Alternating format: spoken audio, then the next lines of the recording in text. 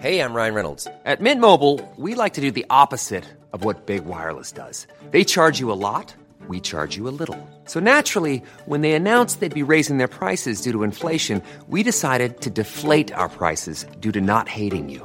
That's right. We're cutting the price of Mint Unlimited from $30 a month to just $15 a month. Give it a try at mintmobile.com/switch. $45 up front for 3 months plus taxes and fees. Promo rate for new customers for limited time. Unlimited more than 40 gigabytes per month. Slows full terms at mintmobile.com. I'm Sandra, and I'm just the professional your small business was looking for. But you didn't hire me because you didn't use LinkedIn Jobs. LinkedIn has professionals you can't find anywhere else, including those who aren't actively looking for a new job, but might be open to the perfect role, like me. In a given month, over 70% of LinkedIn users don't visit other leading job sites. So if you're not looking on LinkedIn, you'll miss out on great candidates like Sandra. Start hiring professionals like a professional. Post your free job on linkedin.com/people today. Millions of people have lost weight with personalized plans from Noom. Like Evan, who can't stand salads and still lost 50 pounds. Salads generally for most people are the easy button, right? For me, that wasn't an option. I never really was a salad guy. That's just not who I am. But Noom worked for me. Get your personalized plan today at Noom.com. Real Noom user compensated to provide their story. In 4 weeks, the typical Noom user can expect to lose 1 to 2 pounds per week. Individual results may vary.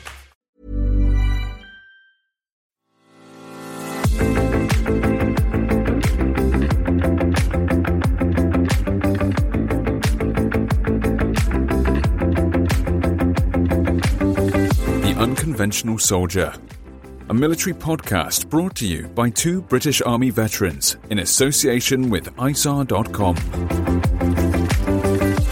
Thanks for downloading the second part of this podcast with Adam Lyle Sterling. We continue to discuss his tour of Afghanistan in 2010 with One Royal Irish, and Adam follows on from where we left in part 1. And as usual, we'll finish off with Desert Island Debts, which is his choice of book, film and luxury item.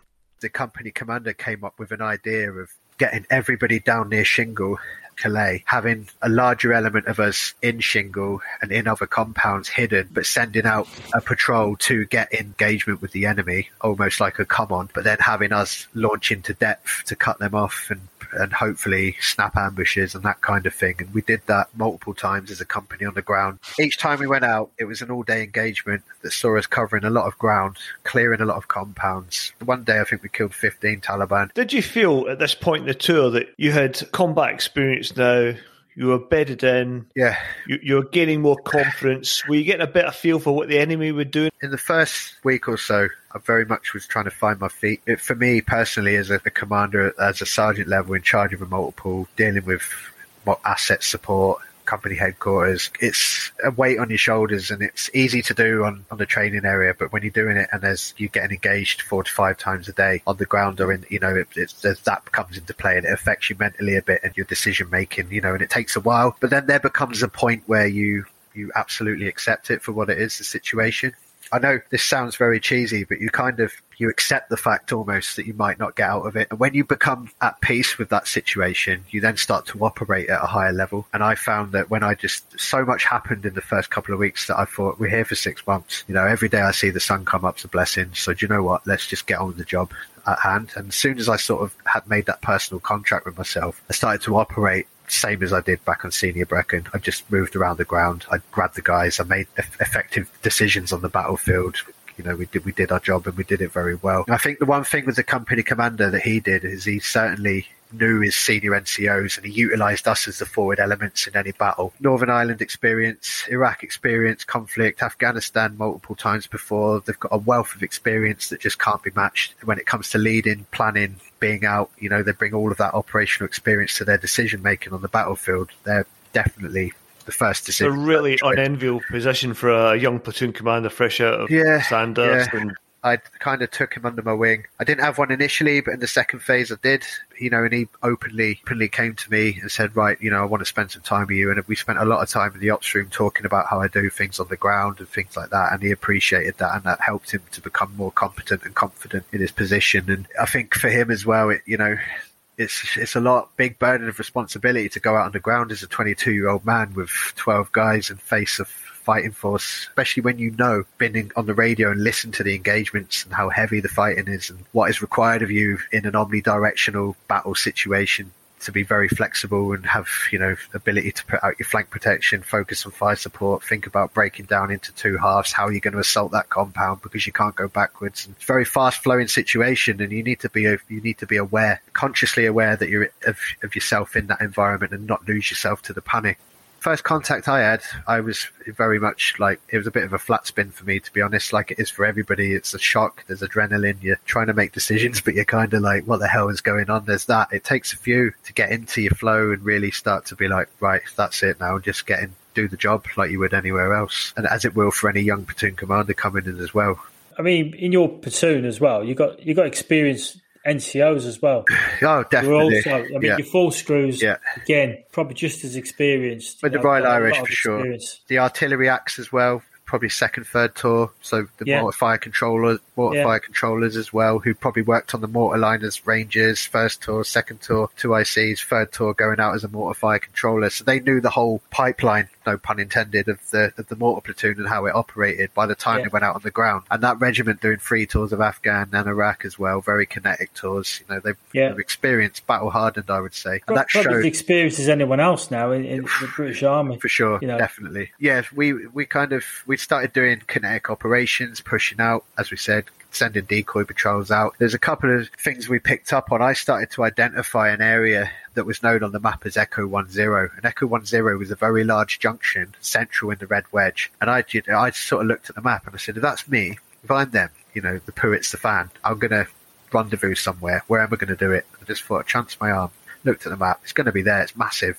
Everyone knows it. I would say to the guys, everyone knows this piece of ground. If you lose the patrol, Puit's the fan, get yourself back here, you'll meet somebody, you get together and get back to company headquarters or the Galabad Calais. So we went out on an op and there was a massive ambush and I was on flank protection up by the main MSR, and the company commander said to me, launch into depth, get into an area, identify where the enemy are. We had sort of most of the company plus attachments and elements from machine gun platoon and stuff there engaged, but we also knew that they would start to move northeast. So I moved very quickly, probably the bones of about 800-900 meters in a short amount of time. Went to the front of the patrol and picked an unobvious route and just proceeded to sprint as fast as I could. And we got to a point where I was like, almost could see that junction. Sure as eggs are eggs, who started coming across over the ground, carrying their machine guns, carrying their RPGs. I saw them 300 meters away and I knew it. So, but they sort of saw us at the same time. So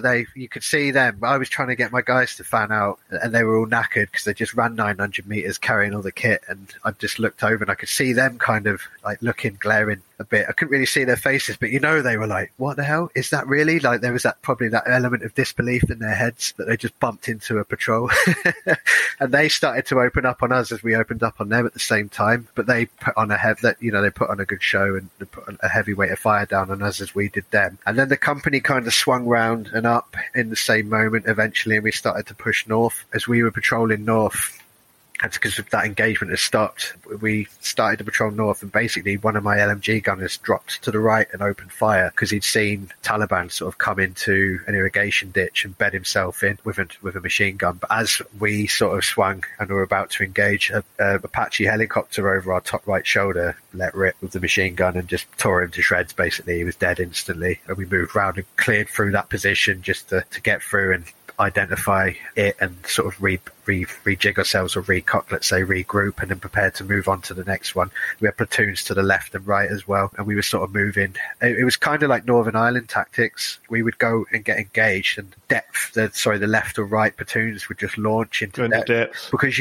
if you go to the compound, you're going to come on an IED. Chances are it's a common normally, so they want you to go to the door, you'll tread on the pressure plate, bang, and there goes your legs kind of thing. But we knew that they were starting to extract out the back of those compounds into depth, so we just started to launch into depth to cut them off, and it essentially started working, those tactics. Well, it's funny you mentioned, sorry to interrupt, Adam, it's funny you mentioned about that crossroads, because we interviewed on a podcast a couple of weeks ago a guy called John Tulloch, who was an FO in Vietnam, and he more or less described what you described there about that crossroads. They were talking about putting ambushes in, and he would look at up, and they'd know there's a track junction, and he'd call in artillery fire on it because he knew obvious RV point going. And sure as eggs are eggs, they do it. I said in a brief, I started to identify extraction points, but purely because of the amount of ambushes we'd been in. We started to, and the engagements we'd had, we started to get used to their pattern of movement. And I remember being in a brief, we got took back to company headquarters to meet up with support company who were going to do an op in our area. And they said, "What's your analysis of them?" And I said, essentially, they're creatures of habit, almost as battlefield individuals stupid, because they're using the same routes all the time. The company commander's like, I wouldn't say they're stupid necessarily, and I'd say, okay, they're overconfident, and they're definitely at a point of overconfidence. So if we now start to do ops on the area, we're going to catch them out. But support company came and did like a brigade recce force style op where they just flooded the ground, and the Taliban just took one look and went, there's like 90 guys on the ground, there's absolutely no point in thinking about taking them on, let's just go home, chill out for the day. And then obviously they left, we start patrolling again, and guess what, back into the heavy combat. So yeah, as a company, we did a lot of ops, and there was like this MSR to the north of the Red Wedge, just near that Nagalabad Calais, where I said I got ambushed to help out with that ID issue. That was kind of let's say, the enemy's do not cross point.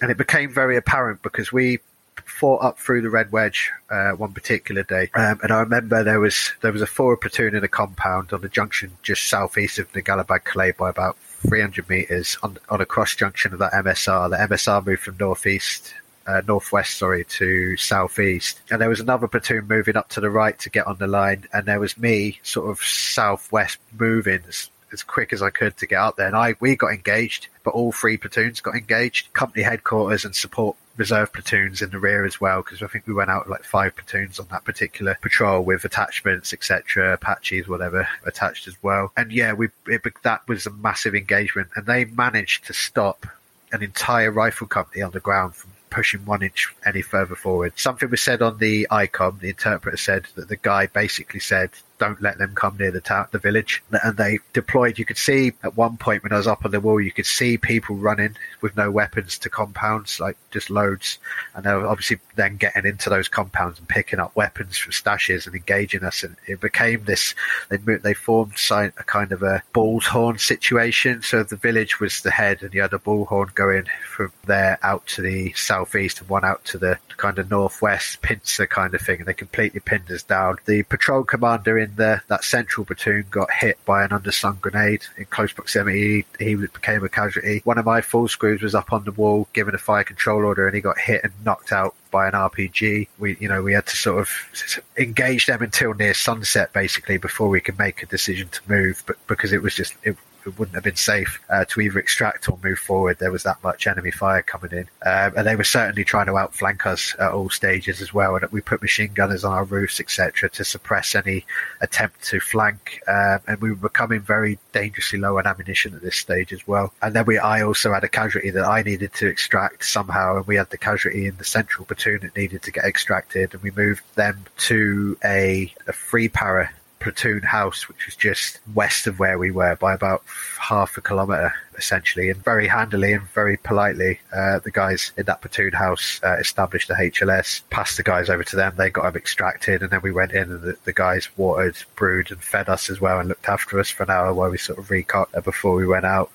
Good boys, Paras. Yeah, and then we kind of slowly extracted ourselves back to our platoon houses as a company and company headquarters back through that day, and we carried out a series of operations like this over the coming weeks. And eventually what happened was Italian commander decided from where I was southeast on that route, so there's like, I said the north to south route and then the east to west. That west part from my compound goes slightly southeast. So what they decided was to put a compound in there, and then east of that in the next town there was another platoon in there, so that kind of linked that up, and that essentially became the end of the Red Wedge and the combat in that area. It dulled it down completely, and as a company we got kind of split up and we got sent to a new AO further south of us, half of us, and into there, and it became then about a similar situation to what we'd experienced there, dominating the ground, going out on patrols, getting engaged, doing company ops, clearing the area, that kind of thing, and then establishing more platoon houses. And the aim of the tour was to have an enough platoon houses or section houses spread out around the AO that the Taliban would have no freedom of action in terms of movement. It disenabled their ability to conduct proper effective operations. And then that also allowed the local populace to be able to start to get some resemblance of normality about, to start to farm again, to start to open up the village shops and stuff, to start to get the schools kind of back up and running and things. And we started to see a little bit of normality happening around us, which was quite nice. And did you see the situation calming down a little bit because you're dominating the ground more? Definitely, yeah. There were still like the odd engagements and stuff, but in comparison to the 3 months of heavy combat, it was nothing like that. The best part was, I think, for me personally, on Christmas Day in the compound, the family from the compound before they came over with some turkeys and stuff, and we cooked and we had Christmas dinner together and stuff like that. And with the A&A and the families from around us, immediate, they kind of came and thanked us. They knew it was Christmas and they made a special effort to come and thank us for everything we'd done. Something with what happened recently, there's something that kind of been on my mind a lot, and it's the recent events in Afghanistan and the way we left. And I know everybody, the focal point for the media was on Kabul, because it was where the extraction was. But my mind was more with the people that we left in the villages and the Calais that sided with us, that will definitely be targets, would have been, they won't be around anymore. They've definitely had repercussions taken against them. And that's something that's become very hard for me to come to terms with as a person, because I made the promises and assurances based on what I was told as a commander would be done for them in the ongoing future, and this is for your country and please work for us and don't support the Taliban. And essentially unbeknowingly lied to them and then left them in that situation. And we all know what the Taliban are like and what's probably happened to them. And unfortunately, it's been known to me that kids in our immediate area have been killed, and teachers from schools have been taken out of buildings hundreds of meters down the road from me. We could do nothing about it, and shot and executed just for wanting to teach kids and stuff. And that really gave me the strength when I was on tour of why I was there and what we were going to enable these people to do and what we were fighting. And then for that to be suddenly taken away, and what their fate is or probably was, and also the loss associated to it. My best friend took his life in 2018. He was in the Special Forces for a number of reasons, but and guys, I know multiple guys that aren't here anymore. I'm sure you guys do from service previous tours, and the toll that it takes on them, and the toll that it takes on the people in the countries that you do these operations on, and what happens after and later. And on a political level, it's very much what's good for the government now, what, in my opinion, what generates votes, what keeps people in power, what they think the public want. That decision by the US president was made with such haste, in my opinion, to extract everyone off the ground after just coming in and not thinking about the 20 years of investment before. But if you look at South Korea, sorry, not Korea. If you look at Korea as an example, a real investment and energy spent on a country to get it back, and it took a lot of decades, but look at it now. It took decades for Germany post World War II. That's right, 40 years, and Korea's been over 50 years of maintaining a force, because if you don't...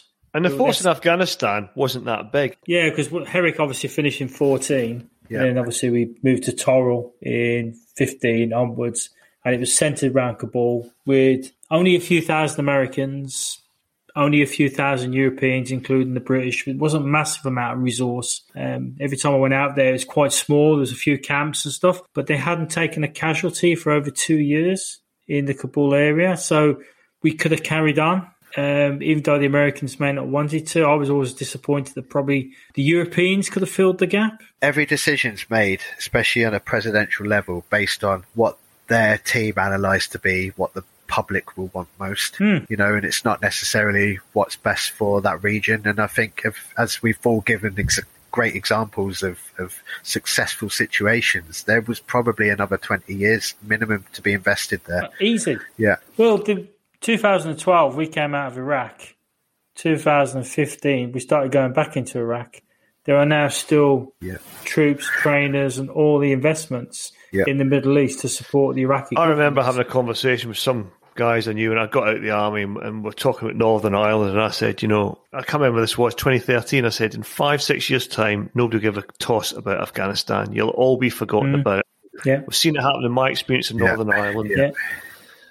But at least for Northern Ireland veterans, there is a semblance of what we did paid off. It might not be perfect. I never got at ease with it until I went back to Northern Ireland in 2010 as a civvy and walked round, and it was far, far better. But I just feel for Afghan veterans like yourself, Adam, it must be a real kick in the teeth. It's kind of, that's your legacy, you know, as a soldier. The mainstay of your time in the military was invested in Middle East operations. And I think we can say that both of them were probably a failure. The failures predominantly were created by political decisions that were made very wrongly.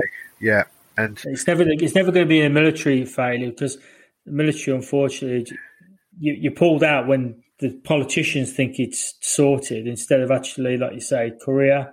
Well, there becomes a way you can accept it if there's an ongoing operation out there, and you know, to stabilize it, and you know, okay, fine, we'll invest trillions over the next 20 years, but further. But if that stabilizes it, then it's worth it from my perspective. If you're a family member of somebody you've lost, you might not ever see it as being worth it. But for us soldiers who went through it, who lost friends, we can be at peace with it, I think. These things are long-term and very expensive investments. Yeah. But to change a country that's been at war since the Soviet invasion, which is now, 40-odd years ago, you need to find generations to change the attitude. Well, it takes generations, right? Yeah, it does, massively. So, Adam, you've described very well there the combat experiences you had, the delivering of effects on the enemy. Did you ever come into contact physically after the end of battle phase? Did you ever have any prisoners or see enemy dead? We did. So there was one operation where essentially we had a local civvy come into Mazroof a few times, young lad who kept talking about a compound to just the northeast of PB Pimin, and he was saying Arab, and call sign Arab was the commander of the Taliban in our immediate area of operations that was focused on their operations against my platoon, the platoon from Shingle, and then the company defense of the company operations we were putting into place. So he was, for me and everyone, he was a target, a person of particular interest that we definitely wanted to catch up with at some point. I passed the information on a couple of times to company headquarters, didn't hear anything back for a while, and then suddenly I was told to come into company. I was taken into company headquarters and briefed by the OC that this intelligence pack had been confirmed, and this individual was living in this compound with his family. He was call sign Arab. Essentially, we were going to do a company up, and because of everything that happened, I would be the door kicking platoon, and would have responsibility for capturing this individual. But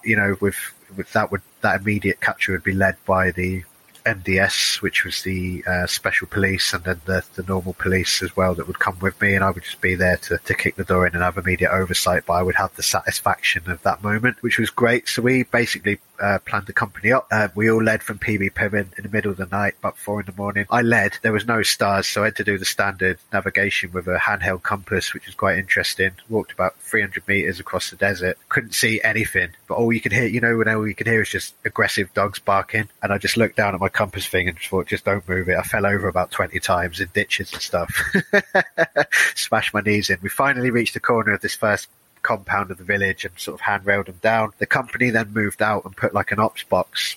So, guys, an ops box is having depth in 360 further out from your area of focus so that if anything happens, they can maintain defence. And yeah, we went in. The second room we went in, we found Arab, confirmed it was him. Obviously, the two guys, I was the first guy through the door, and then I called the two police guys and sent them in, and they grabbed him, confirmed it was him, arrested him, took him out. And an indicator that we knew it was him was we started to take heavy engagement from the northeast and the north, people that had come to try and help him out, but it was too late at that stage. We extracted him back on foot to PB Pimin. Whole company collapsed in, and yeah, I spent a couple of minutes with him actually, with the interpreter, and he's just a normal person, but an Afghan.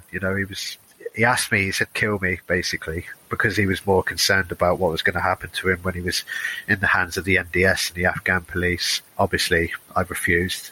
We shared it. I gave him a cigarette. I had one myself. And he kind of said a couple of things to me, just that he had a family and this is his life and all that kind of thing. He kept saying, this is my life. So I think what he was trying to say to me is that he had to take this path to fight us. I think he believed it. You could tell it was definitely a deep-rooted belief within him, but he wasn't angry to me or nasty or didn't say anything negative to me. There was a mutual respect there. I kind of respected him, I think, because of everything he coordinated was quite intense. And then when I finally came across this guy who was living in a compound, running around in flip-flops, he didn't look like this was much. the guy that when you're describing the ambushes and the contacts earlier, you reckon this is the guy that had been planning them? Yeah, he was. Yeah, he was call sign Arab. It was confirmed. He confirmed it. We heard him speaking on the ICOM a few times as Arab. There's a couple of other guys' names I can't remember now that were low-level section commanders, but he was more like the platoon commander, let's say. And then when you actually meet him and you see the raggedy-boned individual that he is in Afghan clothing, and you think, wow, like this guy coordinated all that against the rifle company. I was like, that's pretty impressive if you think about it. Yeah. For sure. The other time, so there's one about the effect of making decisions, I would say, is when we were given, you could get, but rules of engagement can get changed, right, dependent on the situation of a offensive operation. And we were given warfighting rules during certain times. And one situation was that we came across an MFC who was actually stood coordinating where we were on a phone, blazing in the middle of the road. And the company headquarters came on the net to me. And I identified him, and they said, basically, in no uncertain terms, get one of you guys to clip him. And I kind of froze for a minute, and I was like, right, but they said, rules of engagement, do it. So I said to Dean, one of the guys, I said, that's MFC, I said, take him out. Dean never did it. And I said to him about 3 or 4 times, and he didn't do it. And the guy ran off in the end, threw the phone on the floor and ran off. And that might have been a decision. That might have been the moment that made him decide, I'm not doing that again or whatever. I don't know. But I think it's one of those, for Dean in particular, I think it was probably one of those moments where he thought, is this the right decision? Do you know what I mean? Especially when you're not being shot at by him. He might be on a phone, he might be coordinating mortars or whatever, but there's a personal moment, I think, always when you're about to pull the trigger on an individual. And I think it's a lot easier done. Yeah, I mean, it is a lot easier done when they're shooting at you or, they're part of an attack against you than it is to do a freestanding individual that's not carrying out an immediate offensive action against you as you see it. You're not seeing him as a combatant, are you? No. And that the human emotional side takes over, where you become emotionally conscious of what you're doing, and it starts to become a worrying situation. And I think Dean made the right decision for himself. I think it would have affected him a lot differently later if he'd have pulled it. Hey, it's Ryan Reynolds, and I'm here with Keith, co-star of my upcoming film, If, only in theaters May 17th. Do you want to tell people the big news? All right, I'll do it. Sign up now and you'll get unlimited for $15 a month and 6 months of Paramount Plus Essential Plan on us. MintMobile.com/switch. Upfront payment of $45 equivalent to $15 per month. Unlimited over 40 gigabytes per month. Face lower speeds. Videos at 480p. Active Mint customers by 531.24 get 6 months of Paramount Plus Essential Plan. Auto renews after 6 months. Offer ends May 31st, 2024. Separate Paramount Plus registration required. Terms and conditions apply if rated PG. Hiring for your small business? If you're not looking for professionals on LinkedIn, you're looking in the wrong place. That's like looking for your car keys in a fish tank. LinkedIn helps you hire professionals you can't find anywhere else, even those who aren't actively searching for a new job but might be open to the perfect role. In a given month, over 70% of LinkedIn users don't even visit other leading job sites. So start looking in the right place. With LinkedIn, you can hire professionals like a professional. Post your free job on linkedin.com/people today. Trigger. It's probably fair to say as well that in an engagement, you're shooting at abstracts sometimes. You maybe see weapon signatures, you may be snap shooting at a fleeting figure, but to have somebody stood in front of you, I've not been in that situation, but I could imagine that's a lot more difficult than snap shooting or I think so. taking pot shots at a building or whatever. Definitely. And I think the other thing is dead bodies for young guys, first time. A couple of my guys, we closed round a position. They kind of, one of them in particular, the big South African rugby player in GPMG, guy, the toughest guy you've ever met, but first time he's seen a dead body. And he was very taken back by it. And I could see everybody was doing their jobs. And I was trying to coordinate with the company headquarters on the radio. And I just kind of half looked at him and I realized that he was lost in a trance staring at this guy. And I think he was trying to come to terms with it. And I just made a casual moment of it. I said, do you want a picture? And he said, what? I said, do you want a picture? I kind of tried to make a joke to snap him out of it. And he went, no, Sergeant. I said, right, have a look at him. Forget about him. Face your arcs. Get on with your job, mate. And he went, all right, no problem, like that. So there's that as well. You remember the faces of people that have died, especially enemy combatants. It's something that sticks in your head. And for me personally, it's the face of the dead person. It's, who's been shot and frozen in position. It's kind of it's not the greatest thing to remember, but it's certainly something that I will never forget. There's that side of things as well for me. And civilian casualties is something that's very hard to manage. And the worst thing for me, I'd say, in terms of Afghans is when an enemy combatant was somewhere in our midst, but we couldn't find him, and he was screaming in agony, and it was in the middle of a battle, and you could hear him dying slowly. And that for me was probably the most harrowing thing I've ever heard in my entire life. And it really sticks with you forever. That's something that you can't ever forget. Someone dying in agony and you can't get to them. And even if they're combatant, it doesn't matter. That goes out the window once they're out of the battle. It's about saving life, straight away. Yeah, we couldn't PID where he was, and he went very quiet after a few minutes. But yeah, that's my perspective on all of that. And obviously that would feed into the sort of the issues that soldiers have got to deal with on their return from Afghanistan. And we talked earlier on offline, Adam, about sort of PTSD, and you visited some casualties when you were on R&R. Do you want to talk about that? Yeah, I visited Aaron, the guy who I referenced in one of the earliest stories that got shot. When he had to cover for Point Man on the patrol for the other guys, body armor had been hit, and he was actually quite good spirits, which was odd. We visited him in Birmingham with an ex-partner. Went down when I was on R&R. It was strange to see him in that environment. He was more wanting to know how the guys were, what was going on. He asked about his kit. First thing he said was, "Where's my kit? Has anyone been in it?" And I was like, "No." It got sent back straight away, and he's like, "If I find out anyone's robbed any of my stuff, I'm going to batter him." And that was kind of it, which was good to see. He was still very positive. Aaron is, he's on a walking stick for life. He's got some very severe injuries. Unfortunately, he got some blood poisoning from the water in the canal that's affected him ongoing. He'd never be able to really do a proper full-on job ever for the rest of his life, and he was only, I think, 19 when he got shot. So there's that. And I think the other thing is PTSD. Andy suffered silently with PTSD, and one thing I wasn't overly conscious of, I think, early in the tour is, and I think about it now, and I think about how they were on the first patrols and their body language and how rigid and sort of nervous they kind of looked and acted. And when something happened in the distance that wasn't in our immediate area, people were jolty and stuff. You could tell the first few patrols, and I didn't really think about the mental effects of that. You don't, the psychological issues that then comes with all the combat and stuff that happens. And then suddenly, especially these guys who were TA attachments to us, they go back to their civilian lives straight after, pretty much. They're not in the unit continually being around. They lose that support network, don't they? Yeah, and Andy, he posted something on Facebook about not being able to live with the nightmares anymore and stuff, and then that next morning, unfortunately, his family found him.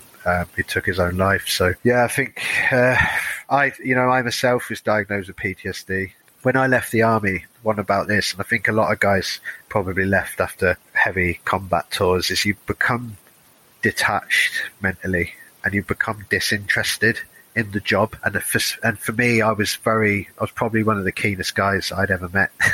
I loved the army. I was all about fitness. I wanted to do selection. I threw myself into courses. I did P company on my leave. I was like on leave.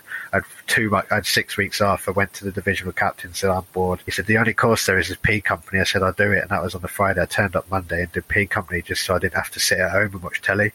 I was that kind of individual. And then I just became completely detached from discipline. I lost my sense of self-discipline. Is that because, you've been in combat to that level? I mean, where else is there for a professional soldier to go? There's that, yeah. And I think there was also a new OC who came in with new ambition and stuff. It's very hard, I think, for a new company commander to come into a company that's just come back for being on kinetic operations. And he had a new way of looking at things, and he didn't treat the company in the best light, definitely not. And there was guys that wanted to go off and join Pathfinder platoon and other things, and I watched moments where he just said, "You're not going, we're keeping you in the rifle company, I need to keep my numbers up" and stuff. And they left and got out of the army anyway, and he didn't bat an eyelid to it because he was dealing with his stepping stone of his career, of how he wanted to advance, and nothing was getting in the way. And that kind of attitude really destroyed the company, I think. And in that moment, with guys like me and other guys within the company already having the early stages of PTSD, not communicating with each other, then having that extra impact thrown on top of you when you're already starting to lose your discipline and become detached emotionally from your partners at home and also the job. It just compounds things, extra stress just makes you rebel. And sorry, Aaron, what would your advice be to any veteran who's struggling out there at this time with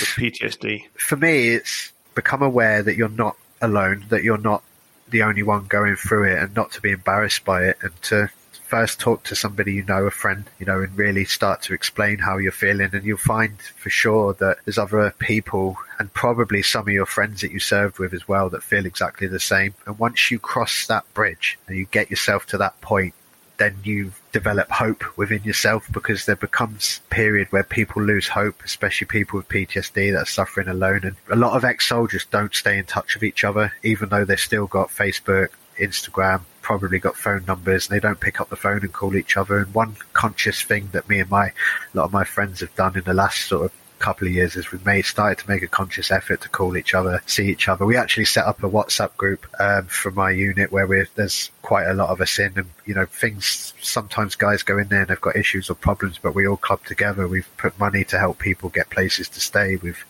put money together for families of people that have become casualties who were out on operations as part of a close protection private company and stuff. And I think things like that, you can actively engage at the lower level with your old friends in the army and start to get a little bit of that social life back. And when you meet up with those guys and you have those beers, that's when you can express yourself like you used to, but start to talk about how you feel. And when you start to talk about how you feel, that's when you it's the beginnings of a road to getting yourself back, I think. It's funny you should say that, because it's very similar to the conversation Kev and I had with Neil Hogg on the Northern Ireland episode. Neil left the army and for years and years struggled with PTSD. And then he got help one day from a guy who had trained in treating PTSD but was a veteran as well. And Neil said that was when his journey started really in addressing his PTSD, because he could identify with what this veteran was saying. Everybody else was a civilian, didn't have a clue what he was going through. Yeah, definitely. I mean, it's something you do silently,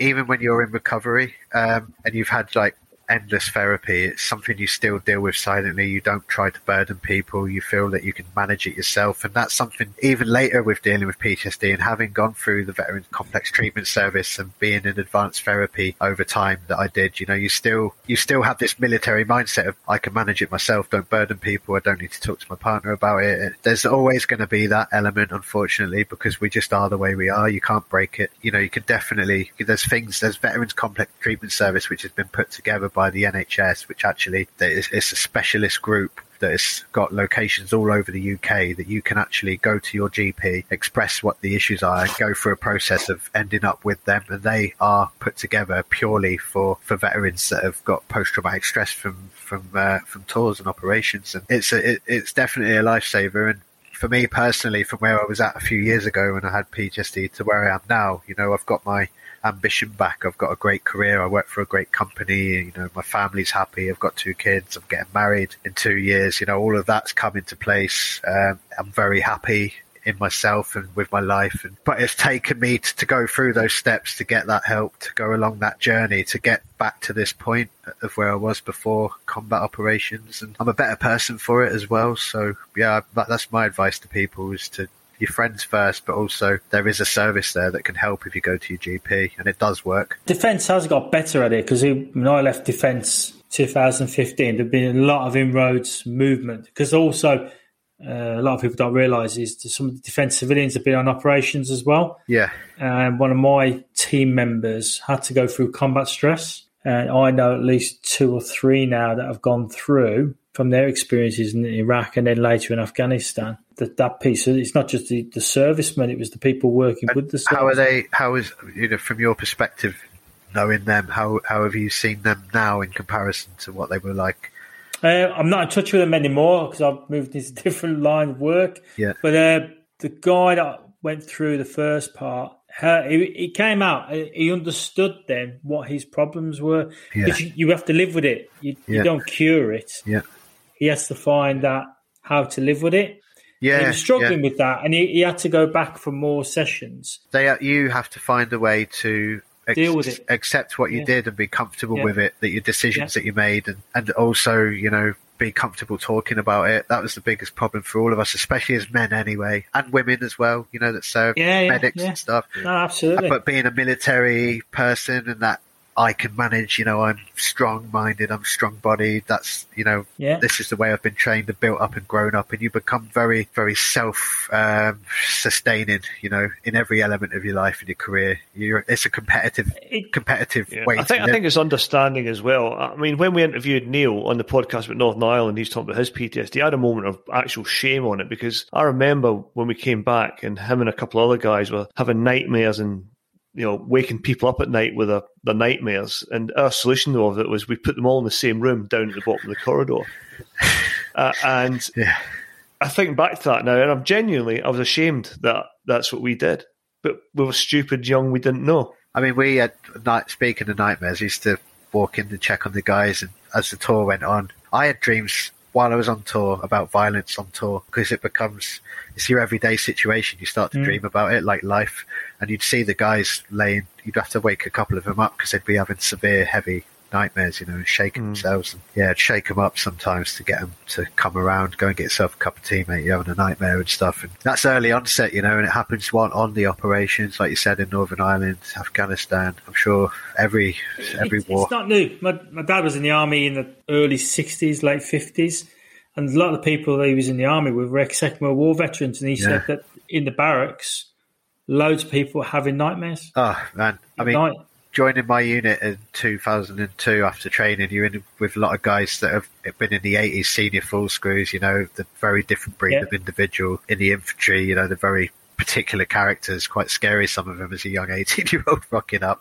Yeah. But there was particular characters there was a guy called Horse who had Tourette's from being blown up. There was another guy who'd completely lost the plot, and we'd have a battalion parade would be on, and then you'd look over the RSM shoulder onto the garages, and you'd see a guy climb on the roof dressed as the Riddler and stuff, but this guy was completely batch SHIT crazy, and they knew it. Like, eventually he got MD'd, but stuff like that was going on back then, and that was all from people who'd been affected from Northern Ireland. Well, Adam, thank you very much for your input into the episode. It's been fascinating, and we now come to our favourite part of the podcast. It's the Desert Island Dits, which is the guest choice of book, film and luxury item. So, Adam, what have you picked for this episode? I really had to think long and hard about this, and I wrote my originals down for all three, and I've kind of scrapped them and went again. So my book of choice is a book by a gentleman called Napoleon Hill. It's called Think and Grow Rich. And the reason I like this book is Napoleon Hill basically was tasked in the early 1900s to go out and find the greatest innovators in the world, the richest people, and explore their mentality and their individualism and the way they operate and do things, and why they're successful, what the mind of these people.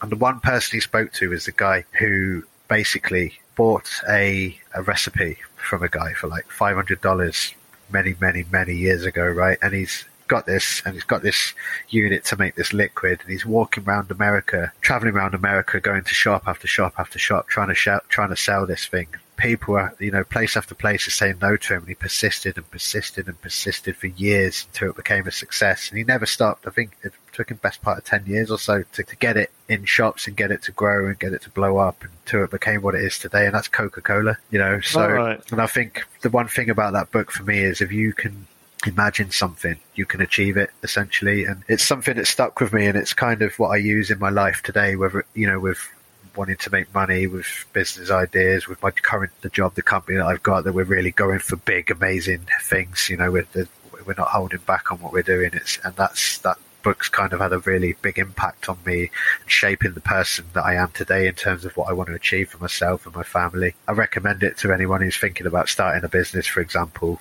and sort of being a bit nervous or edgy about the decisions they make, and be bold. But read that and it'll teach you to be bold. I'll have to have a look at that. So what's your film choice then, Adam? Yes, the film choice, again, I chose Heat initially, but then I went back and thought about it, and Charlie Wilson's War, because it kind of aligns quite well with what we're talking about, especially with the Kabul situation. And there's a saying in that, which is they were glorious, and then they changed the world, and then they effed up the end game. Yeah. And that's super relevant. So repeated relevant. Itself, hasn't it? Yeah, definitely. And it was actually about not long after that time that I chose this film for us because to bring up now because of that situation. And as all veterans will know, it has repeated itself, but unfortunately it's repeated itself across multiple situations around the world over the years. So and history does, unfortunately, go around in a cycle. It does. And on to the next. Yeah, your luxury item. Before you mention this luxury item, no worries. We talked about it, didn't we? Yeah. Your luxury item really resonated with me. So sorry, mate, I had to jump in and just say that. I mean, I think it will resonate with a lot of guys, to be honest, because it kind of, what I'm about to say, it kind of casts you back to a certain moment. And it takes you out of where you are for a few seconds, and it's absolutely definitely it were better than any first beer getting out of an operational environment, and it was the Blueies that had perfume sprayed on them. So you get a letter and it had your partner's perfume sprayed on it, and it would stay with it embedded in that letter as it travelled out to the desert where you were. So the first thing you'd get is your Bluey, and then you'd get a waft of perfume, and you'd just have a little moment to yourself. And that for me was probably my luxury item through my times in the military. So my choice then is actually Kev gave me this book at Christmas. It's Ernest Shackleton by Ranulph Fiennes. Great book because Ranulph Fiennes has great experience in the Arctic and Antarctic. Man-hauling sledge of 500 pounds. Everybody's probably aware last week they found the actual endurance ship. But this to me, Ernest Shackleton's a lesson in leadership. He's absolutely amazing leader. He's a bit like an officer in some respects in that his admin was utter atrocious. And he was a bit of a he's a bit of a ladies' man. He could have done with a platoon sergeant like you, Adam. Probably. But when the endurance got crushed, it was trapped in ice for about 9 months, and then the ship got crushed, and then realised the only way they were going to escape was they had to sail 2 boats which were open to the elements, about a couple hundred miles to a place called Elephant Island. They stayed on there for a few days. Then Shackleton realised only him and 3 others were capable of sailing another 800 miles to South Georgia. So again, they sealed these boats with seal's blood and bits of cloth, and away they went in open boats, 800 miles to South Georgia. And then they landed on a beach in South Georgia, and then they had to tab about 40 miles across the mountains and using bits of rope as improvised crampons and all sorts. Absolutely amazing tale of leadership. The most important thing was he didn't lose a single man. So absolutely amazing tale of survival. If you get a chance to read it, Ranulph Fiennes as well. I love everything about Ranulph Fiennes. Oh, he's mental, mate. Have you seen it? You ever been to one of his talks? No, not yet, but I want to. Oh, he's well worth it. We had a listener wrote in and said he could get in touch with him. Would you like us to try and get him on the podcast? And we said, dig out. Absolutely. I'd listen to that over and over again for sure. Well, it won't happen, mate, because he basically, in the typical grumpy Ranulph Fiennes fashion, he emailed back saying, if you want to know about me, buy my book. I bought his book. Yeah, I know, mate. We can't argue with it. Yeah. So. Emailing back on getting a refund. So what's your choice, Kev? Mine is Pegasus Bridge by Stephen E. Ambrose. And Stephen E. Ambrose was the same bloke that wrote Band of Brothers. So it's obviously based on the events of Pegasus Bridge during the longest day, June the 6th, 1944, D-Day. And it's about the story of the Oxford and Bucks Light Infantry as part of the Airborne Forces who landed gliders, and I'll say landing is a strong word, at the beginning of D-Day to capture a small and vital bridge over the Cairn Canal. And this would be the first ground action of D-Day. And there's the dispute going on between the Americans and the British who did the first bit, because the OC's watch stopped, and so did the glider clock at exactly the same time during the landing. And this book gives a great minute-by-minute account of this action, and the author gets across really well. True grittiness of the story, and almost a little bit about the chaos, because I've been to Pegasus Bridge. I went there in the 80s during the D-Day celebrations, and they got markers where the gliders landed. Didn't they land about 10 metres from the bridge or something? 47 metres one of them landed from a sentry position. Wow. The Germans were fully manning it, and the idea was to capture this bridge because the bridge would allow the Germans to reinforce troops at the beach end with tanks, but also you need to secure it for the Allies. I guess they wanted shock of surprise, right? Land right on top of them. Massively, but they were able to get off the gliders, take the bridge within 10 minutes. I remember it being described in a book I read as somebody wrote about it saying it was probably the best bit of airmanship during World War II to get that close. You imagine trying to land a plywood glider. Yeah, not even powered, not even a in the middle of night time as well, because obviously D-Day was chosen because it was low light and all the rest of it. You're trying to find a bridge in Normandy with a canal and all the rest of it, and you're trying to put these down on the ground, in a way that the troops then can bail out and then crack on. Yeah. I think that's why the war was won, because if you think about all the individual characters like that across all of the Allied forces that performed individual elements of what they did to a level and degree of excellence and beyond comprehension. And it's very daring. But also it's an argument that's been used with Pegasus bridges. That's what they should have done at Arnhem. Yeah, they shouldn't have landed 10 miles outside. They should have glided right on the bridges, because it worked, and it was a tactic that wasn't expected. Now the good thing about, obviously, when I was there in the early 80s, I was there in 83, and I was working at the museum as part of the Junior Army. Was I spent some time at Pegasus Bridge, and at Pegasus Bridge, Piper Bill Millen arrives every year. Obviously, he's no longer with us, and he pipes over the bridge because some of the Oxford Light Infantry that was still alive at the time used to be at the cafe, and it used to be obviously a part of their annual event. Bill Millen was part of the commando force that landed on the beach and then had to patrol up the road, and they were going to reinforce the Oxford Light Infantry at the bridge until other troops could come in and reinforce that as well. And he piped from the landing craft all the way to the bridge. What a legend! He had no weapon, in a kilt, piping. There's a statue of him now. The airborne troops at the bridge couldn't believe they could hear pipes. What a man! Over the fighting, unbelievable. That's why the Germans gave up, mate. The pipes are blowing their ears out. If some bloke was coming at me with a skirt on, I'd go as well, mate. Yeah, all our Scottish listeners like me are going to be up in arms. Yeah. It's only a joke. Anyway, we can cut that bit out. That's it for another episode. Yeah. Thank you again, Adam, for coming on the podcast. Yeah, thanks, Adam. Really appreciate your honesty on that, mate. No problem. And to you, the listener, for your continued support and suggestions. Please keep them coming in. And our email and social media links are at the bottom of the show notes, as is the postal address. And I am aware that first-class stamps have gone up, but you know what?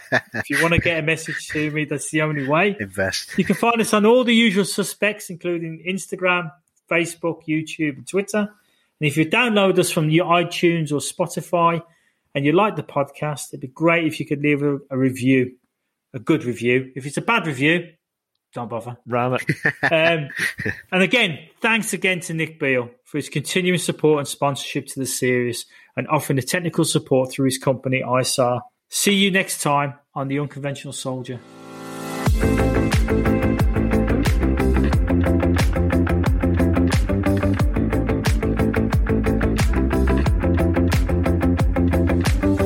The Unconventional Soldier, a military podcast brought to you by two British Army veterans in association with ISAR.com.